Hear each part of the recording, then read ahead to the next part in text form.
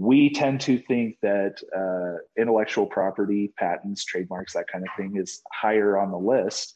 But we also are ready to acknowledge that sometimes maybe getting together a prototype might be a little more important than getting that patent today, if you have to choose between, one or the other. And so a lot of times just being able to make those decisions and then commit to it, and we're really here to help businesses make those decisions. We're not going to try and bilk you out of money and get you to make a decision that you're going to regret later. We want your business to be successful. And so we're going to help you kind of navigate what's the best path, particularly in regards to intellectual property.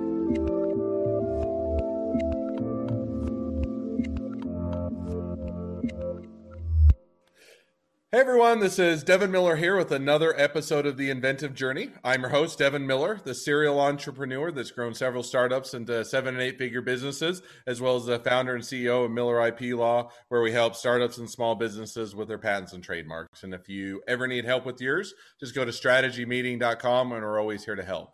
Now today we're doing a bit of a different episode, which is, Miller IP Law, we have some great attorneys. I'm a great attorney, but I'm not the only one. There's also a lot of awesome attorneys here at the firm. And so wanted to introduce a bit of what the other attorneys are, not just, what they are, their education. I went to this law school or got this degree, but really what the journey is that took them to where they're at today in their career field, working with Miller IP Law, wanting to work with startups and small businesses and kind of tell that bit of that story. So with that, we have one of the attorneys that's at Miller IP Law, and we're going to go through his journey to give you a bit of a background. So his name is Jedi Knight. The first question everybody asks is that really his name? And he'll give you the answer to that. But beyond that, he's one of the attorneys, does a great job. He's been with the firm for coming up on a couple of years now. So with that much as an introduction, welcome on to the podcast, Jedi. Thank you, Devin. Glad to be here. So maybe, kind of where we always start is, and we'll start the same place, is that we always do kind of where you started with your journey. So take us back a little bit in your mind, or back in history, so to speak, to when you were an undergraduate. What were you studying, and kind of as you're coming out of undergraduate, how did you decide to go to law school? So I actually went into my undergraduate program knowing that I wanted to go into patent law. It's something that I've been interested in for a long time.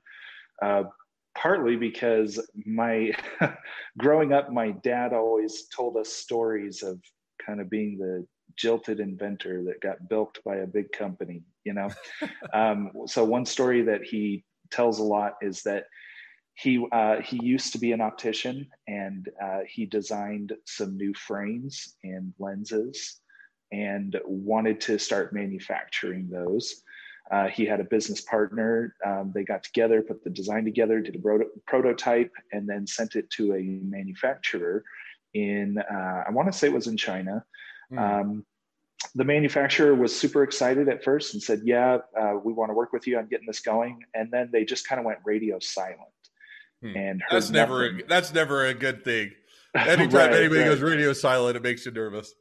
Yeah, exactly. And so I think another year went by, and my dad was just in another optical office, and there on the shelf was his exact design. And he looked at it, and sure enough, it had been completely ripped off. He, obviously upset, went and goes and talks to an attorney, and the attorney said, well, did you get a patent? And he said, what's a patent? I want to get one right now. I want to get a patent. So he was kind of out of luck, right? And so he's got a few other kind of interesting stories about business that way. And it just kind of inspired me to want to get into this field to help small businesses, entrepreneurs, solo inventors set themselves up the best they can for success later on down the road. So I started my journey as an undergrad studying physics. I studied physics and minored in biology.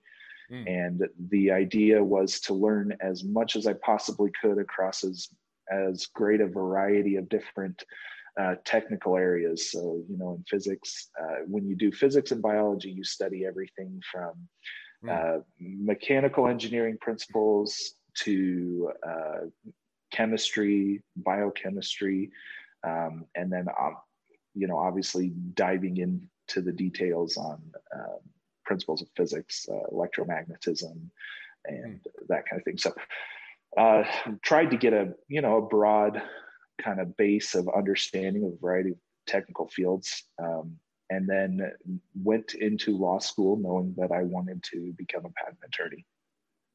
So now you graduate from undergraduate, and that's great that you knew you wanted to be. I don't know when I kind of had an idea when I got to the end of engineering school that I didn't want to be an engineer. That's kind of what I always said. I liked engineering, but I didn't want to be an engineer. So you set out much earlier on in the journey of knowing what you wanted to do. But now you get into law school, and you went to BYU Provo. You went to BYU Idaho for undergraduate and BYU Provo for law school, right? Yeah, that's correct. Yeah. So, and you get into law school, and was it everything that you envisioned and everything you wanted? In other words, you set up your whole career heading towards law school. Was it just what you wanted and envisioned, and you had a great time, or was it any different? It was a challenge, and a lot of it was because when I got in, I didn't quite know what my career path was going to look like. A lot of people, they'll get in and they're like, yeah, I want to become a prosecutor. And so they're, going and doing externships and clerkships with different municipalities or with the state, right, to be a prosecutor. Or a lot of people know, yeah, I want to go the big firm route. And so they're just studying their butts off and getting good grades and getting hired with, huge firms and that kind of thing. And I had a few clerkships with some big firms, and it never quite felt right in the sense that how those businesses run, they tend to be oriented towards the larger institutional clients, clients that are, multi-billion-dollar companies that just kind of are patent mills, right, and just churn out tons and tons of patents, and they just have teams and teams of engineers, right, and so. It didn't feel like I was accomplishing the goal that I had set out to do, and so ended up actually right after law school landing a job with a small startup incubator called Hall Labs, and they fund and kind of house and help get off the ground a number of different startups. And my job was to go in and work directly with the top engineers, the CEOs, the owners of the companies, to get an idea of what they envisioned the world should look like with their technology, and then see how we could use patents to create that, make that vision a reality for them.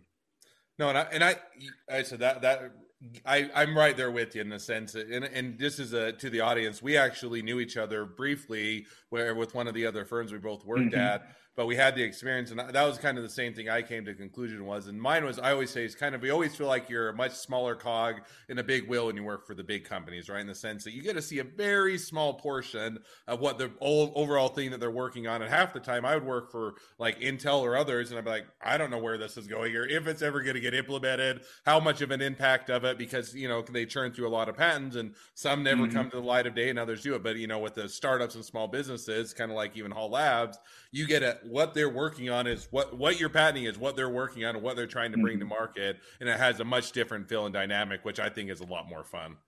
Yeah, very, very true. So I worked with Hall Labs for a little over a year. The company started going in a direction with their intellectual property that kind of departed from what I wanted to do with my career. I realized that I wanted to have a more traditional role as an attorney. And at that time, I was not. I was kind of in a hybrid engineer, patent writer, patent harvester role. And so it was fun to experiment with that and to learn some new things and to get some experience, but ultimately decided that's not the direction I wanted to go with my career. So I actually took a little time off from doing patents and worked for a company that builds shooting ranges. I got to travel the world. It was excellent. It was amazing. I went all over the world. I was in Canada, Denmark, Abu Dhabi. I was in the Middle East. I was in the Middle East when the Iranians and the US Navy were duking it out in the Persian Gulf. I like to joke that me and some of my coworkers were cruising around on jet skis while, we were 50 miles from war or something. It was just, No, it that was is kind fun. of fun. So, But one so one question just before you depart that I had oh was, yeah, okay. so you were, that's a fairly large departure from, from the legal field, in the sense it's really largely unrelated to the legal field. So how did you kind of come to that career? Hey, I want to take a break, and I get that. There's a myriad of reasons why you take a break from a career. It can be everything from I'm just burned out and I've worked too many hours to, hey, this isn't what I wanted. I'm going to take a breather, kind of reevaluate, reassess, and go do something fun that's exciting for a period of time. What was kind of the motivation for kind of making that or taking that breath, and then how did you kind of get to doing shooting ranges that you're traveling all over the world? Yeah, honestly, it was kind of opportunistic. So when I had decided that I wanted to go somewhere else, I knew I was going to need to study for the patent bar and take the patent bar, and also take the state bar exam and prepare for that. And I was going to need to do something where I wasn't burning a whole bunch of my mental capacity while I was preparing for, two of the biggest exams I would take in my entire life. And so I just kind of started looking for part-time jobs, or things that I knew would be at least not very mentally taxing. And this job just popped up, and the job posting was something like doing construction, installing shooting ranges, traveling the world. And I thought, that's always the best job. See the world. It doesn't matter what it is, but I want to see the world. Yeah. So I just saw it, and I thought, well, I'll give it a shot. And it turned out that their headquarters, their international headquarters, were 2 blocks from my house. And so I literally walked down there, handed over my resume. They said, do you have some construction experience? And I said, yeah, I had some construction experience a while ago. And they said, okay, that's all we need to know. Can you pass a drug test? Yeah, I can pass a drug test. Okay, let's get you on. So then that's not a high bar to meet. So it's like, I guess if you don't have construction experience, it sounds like you could have said yes and they would have just hired you anyway. Yeah. So, I mean, it would have definitely shown if I hadn't had that experience, because you really hit the ground running and stuff. But, so I did that while I prepared for and took the bar exams.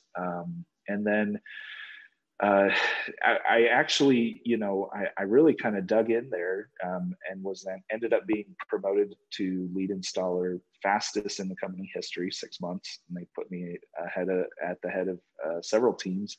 In fact, one of the last jobs that I did with the company, it was one of the most important jobs that they were doing. They were trying to win more contracts with a government contractor, and we built a huge indoor shooting range, a full tactical range for the Air Force.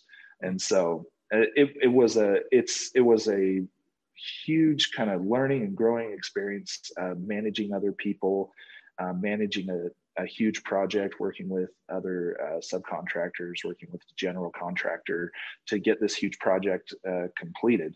So I learned a lot doing that. Eventually kind of decided, I've had my fun. I need to get back into the world field. That you wanted to see. That's right. I've found out that America's the best country, and the United States of America is the best country, and that's where I want to stay. So I'm teasing a little bit. So anyways, decided I wanted to get back into practicing law now that I'd had, passed the bar exam. I was doing a little bit of work for some clients kind of on the side, on my own. And one of our mutual friends said, hey, Devin's starting up his own firm. You might want to reach out to him. And so I don't remember if it was you that reached out or I reached out, or anyways, we started that conversation. And with all of the goals of Miller IP of serving, of building the firm around serving small businesses, entrepreneurs, startups, and catering to the unique needs that those entities have. I just saw a lot of synergy there with what I wanted to do with my career and what I wanted to do as a patent attorney. And that's when I decided to join the firm. Yeah, and I think to fill it in, I reached out to Sam and I said, hey, I started my own firm. We're growing a bit. We're bringing on more clients. I've kind of outstripped what I can do just on my own.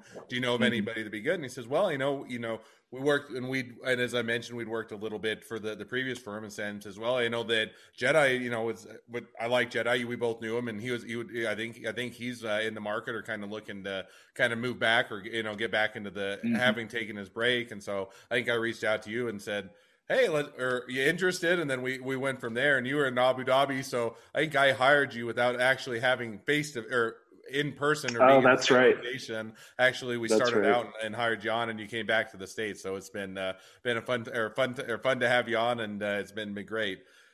Well, as we kind of now, so that's kind of your journey, and so as we always are kind of at the end of each podcast, we always ask a couple of questions. One of them probably isn't quite as suiting, but the second one I always ask is, if you're talking to somebody that's just getting into a startup or a small business, what would be the one piece of advice you'd give them? Yeah, I think triage is important in a small business. There's always 10 million things to do, right? And 10 million things to tackle. And you just got to make a list of what's most important and start from the top and work your way down. And that includes when it comes to dedicating financial resources to different tasks and that kind of thing. We tend to think that intellectual property, patents, trademarks, that kind of thing is higher on the list. But we also are ready to acknowledge that sometimes maybe getting together a prototype might be a little more important than getting that patent today, if you have to choose between, one or the other. And so a lot of times just being able to make those decisions and then commit to it, and we're really here to help businesses make those decisions. We're not going to try and bilk you out of money and get you to make a decision that you're going to regret later. We want your business to be successful. And so we're going to help you kind of navigate what's the best path, particularly in regards to intellectual property. Yeah, no, and I like that, and it's one lesson that I continue to still learn. But even after having done several startups and small businesses and run those, I always came to the conclusion. It's also kind of almost plays into a little bit of work-life balance. That I always came to the conclusion that there's always fires to put out. There's always more things to do than time to do it, and so every day I get up, work hard. You're going to try and put out as many fires as you can, try and get as much things done. And then you let the rest of the fires burn and you deal with the next fires tomorrow type of a thing. Because otherwise if you try and tackle all the lists, you never triage it and you try and get everything done. You don't get anything done well. If you get anything done, you don't get anything done well. And so I think that's a great piece of advice. And I like the idea that, I think a tenet that both you and I have in the firm in general is that we look at not just, hey, how can we get money out of this client and, as a short-term gain and, let's always recommend a patent or a trademark or whatever it is, rather say, if we're here to hold true to our tenets of helping startups and small businesses with their business, then we have to say, what would we do in our shoes? What would make sense? And maybe that's not today, maybe that's 6 months, or maybe it's never, but giving that honest advice, I think is a great piece as well. Yeah. Thank you for coming on the podcast. It's been fun. I learned some things that I never knew about your journey as well. So it was insightful to me, and I hopefully insightful to everybody else. But thank you again for coming on. Now, for all of you that are listeners, if you have your own journey to tell, probably not an intellectual property attorney at Miller IP Law, but a journey nonetheless, feel free to go to inventiveguest.com, sign up to be on the podcast, and we'd love to hear your journey. Also, if you're a subscriber, you're a listener, make sure to click subscribe so you get notifications as all our awesome episodes come out. And 2, leave us a review so new people can hear about us as well. And last but not least, if you ever need help with your patents or trademarks, go to strategymeeting.com, and we're always here to help. Thanks again, Jedi, and have a good one. Take care.